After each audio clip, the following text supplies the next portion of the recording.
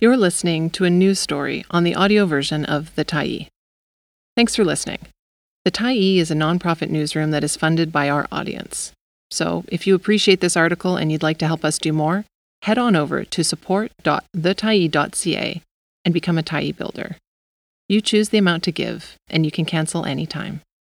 Why Calgary is split on its housing affordability recommendations. By Jimena Gonzalez, August 16, 2023. This summer, Calgary City Council has been on a housing policy roller coaster, first rejecting and then bringing back for consideration the recommendations of the Housing and Affordability Task Force, an advisory group composed by 15 Calgarians, including nonprofit housing providers, graduate students, city administration, and others. On June 6, Calgary City Council voted against the recommendations put forward by the task force. The group had spent 9 months listening to affordable housing providers, real estate developers, academics, and people with lived experience, creating 6 recommendations and 33 actions to increase the supply of housing and boost housing affordability. Council's decision caused an uproar that crossed political lines, driving councillors to reconsider their initial position. The day after the vote, a motion to bring the recommendations back to Council for deliberation in September was put forward by Councillor Richard Putmans. That motion passed 14-1. The primary reason for Council's dithering? Hesitation about broad rezoning that would allow a wider range of housing types, including rowhouses and secondary suites, through the implementation of a land use district for ground-oriented housing across the entire city. Calgarians and Canadians are so concerned about housing because they're so deeply invested in housing, which makes it very, very difficult to make the kinds of changes that are ultimately needed, Councillor Jasmine Mian said at the June 6 meeting. The changes needed to ensure all Calgarians have access to housing, however, aren't within the purview of the municipality, and without safeguards, the task force's most contentious recommendation could backfire. The policy focus has been on increasing the supply, says Byron Miller, a professor of urban studies at the University of Calgary. But if you've got virtually unlimited demand out there for speculative investments, focusing on the supply is not going to solve the problem. If supply won't solve this problem, what will? Recommendations aimed at increasing housing supply. I don't think people understand how precarious it can be being a renter in Calgary, says Alison Grittner, a member of the task force.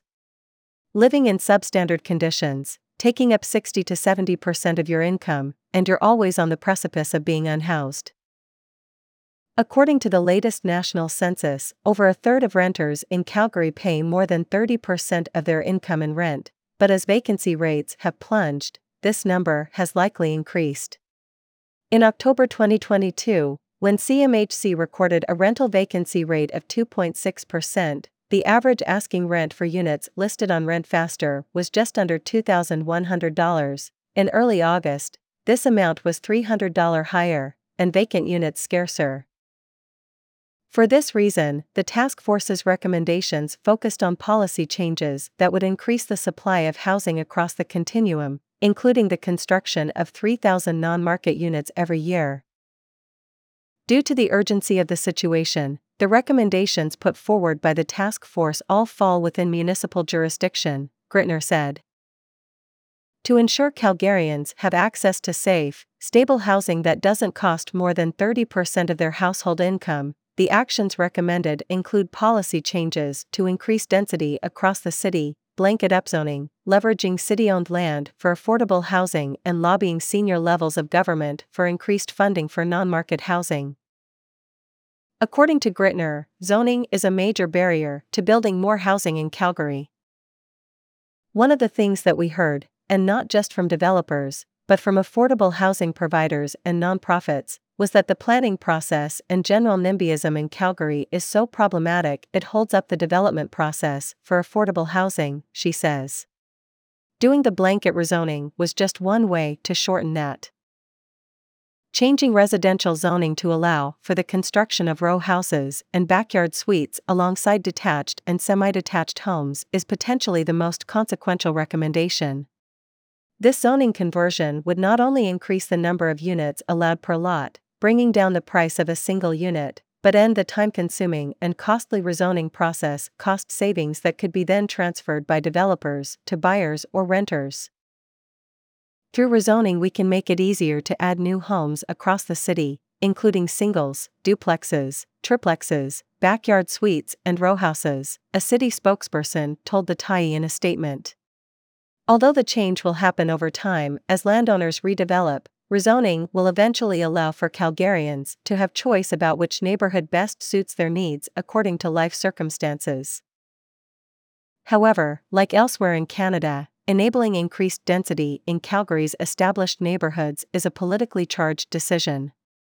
And making the endorsement of an entire set of recommendations contingent on a single, contentious issue may seem like a naive move by the task force, especially after the turmoil caused by the announcement of a similar policy in Edmonton last November. It's a question of which political battles are worth fighting, which ones you're likely to win, and which ones might unnecessarily or for very limited benefit antagonize a lot of people, Miller says, adding that it's unclear if the proposed rezoning is worth the public pushback it will generate. You could put a lot more supply in the market, and it would be gobbled up by speculative buyers from elsewhere, and that would not solve the problem. The ins and outs of upzoning and affordability. Restrictive zoning frameworks that limit density and housing types in residential neighborhoods are one of the many causes of housing woe cities across Canada. Facilitating the construction of an increased number of homes is key to stabilize housing costs, says Carolyn Witzman, an adjunct professor and housing policy researcher at the University of Ottawa. We need to stop faffing around with zoning and just get real about it. Because as long as we rely on private development, we need to have a lot supply, she says. In Calgary, 56% of residential parcels assessed in the 2023 tax roll are zoned for detached and semi-detached dwellings.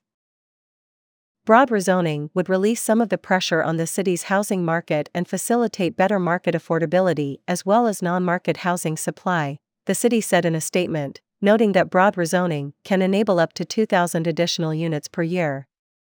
Tim Ward, manager of housing solutions at the City of Calgary and chair of the task force, wasn't available for an interview. But some argue that upzoning alone is unlikely to meet such an ambitious goal. There's a lot of research showing that just increasing supply leads to gentrification, Grittner says. And it does not actually lead to more units of affordable housing.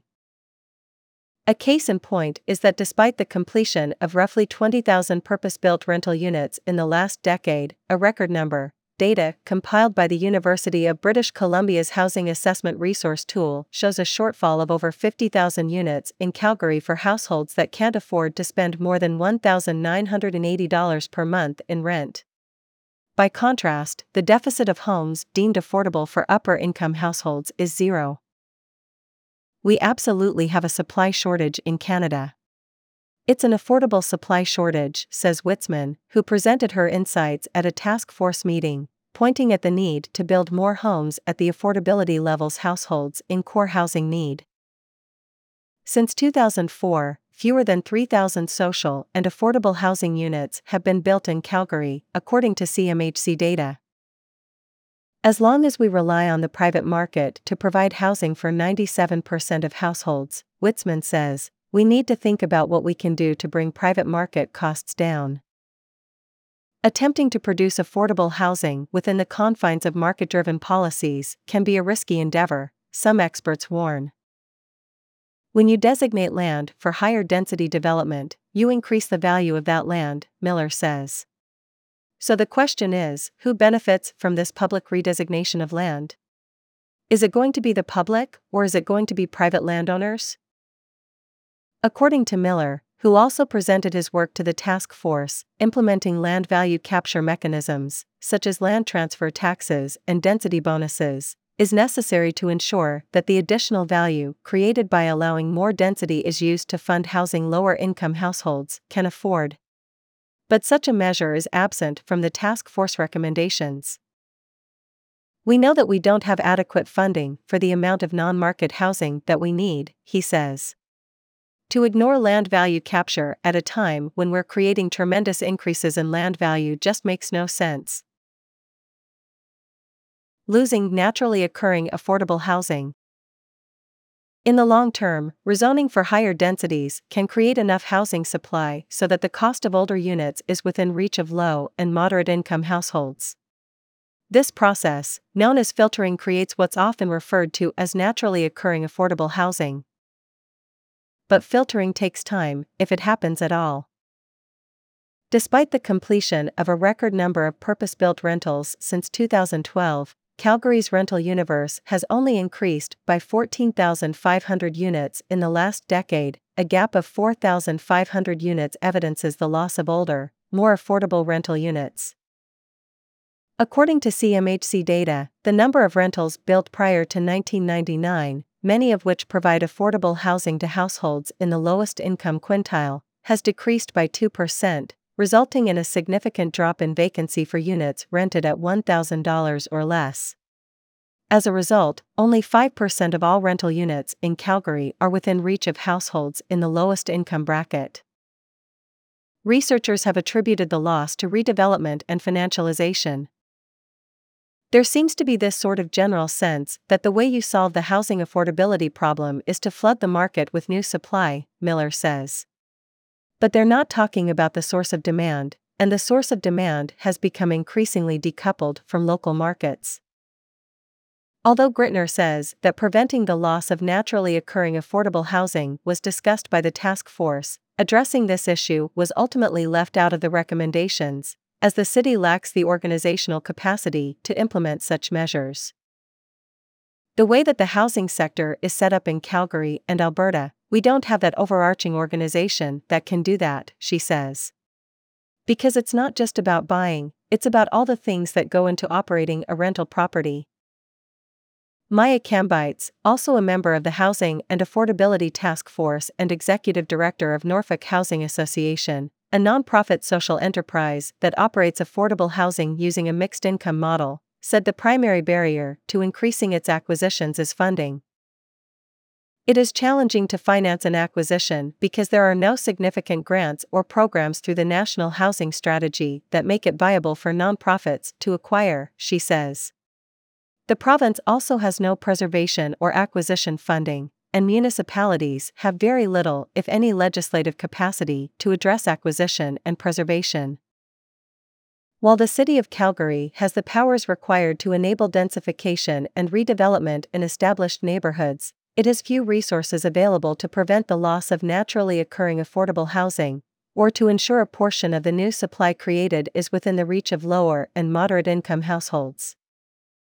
We have to put some kind of quota tied to more social housing units, Grittner says. Because otherwise we're just putting a band-aid with one hand on what the other hand is creating.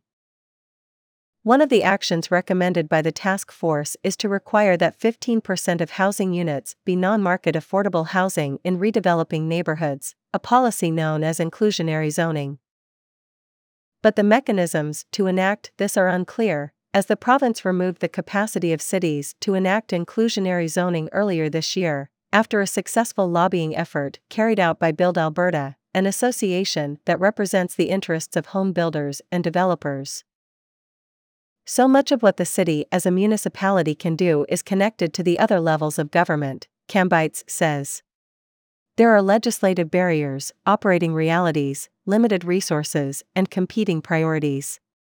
I firmly believe that the reason the solutions to the crisis become complex is because we fundamentally lack alignment in vision about a housing system that is integrated and affected by all three levels of government. National solutions for a national crisis.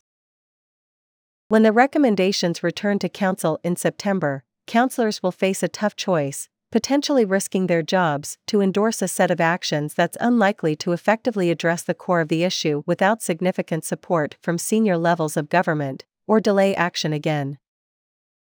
The real issue around housing affordability across Canada is one of financialization and neoliberal policies, Grittner says, emphasizing that the market won't solve the housing crisis, Because it's capitalism that created these issues, so you can't come at it through a capitalist solution. You can't look to developers to solve this problem. But city administration remains positive. There will be short-term benefit to lower and moderately income Calgarians through rezoning, a city spokesperson said in a statement. Lower regulatory risk to redevelop in more moderate-income neighborhoods will attract more redevelopment investment, as well as an increased supply of secondary suites, and benefit lower and moderate-income households. Creating mechanisms to ensure secondary suites aren't lost to the short-term rental market is not part of the 33 actions put forward by the task force.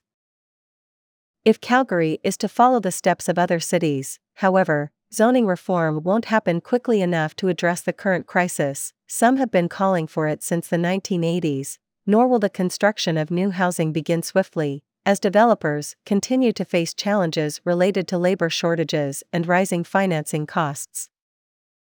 Ultimately, to reach the affordability levels required by low and moderate-income Calgarians and produce 3,000 affordable units per year, the target set by the task force, support from senior levels of government is paramount. The easiest way to address the housing crisis in Canada is for the Canadian government to do something, Witzman says, noting that to take the pressure off local politicians, the federal government should step in on zoning reform and require non-market housing targets. It simply doesn't make constitutional, or legal, or any sense to rely as much as we have in Canada on municipalities who have the fewest sources of revenue, and have the fewest powers, she says. It's a national housing crisis, so it demands national actions. Thanks for stopping by the Tyee today. Anytime you're in the mood to listen to important stories written well, we'll be here.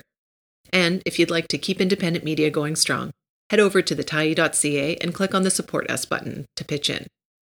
Finally, big thank you to all of our Tyee builders who made this story possible.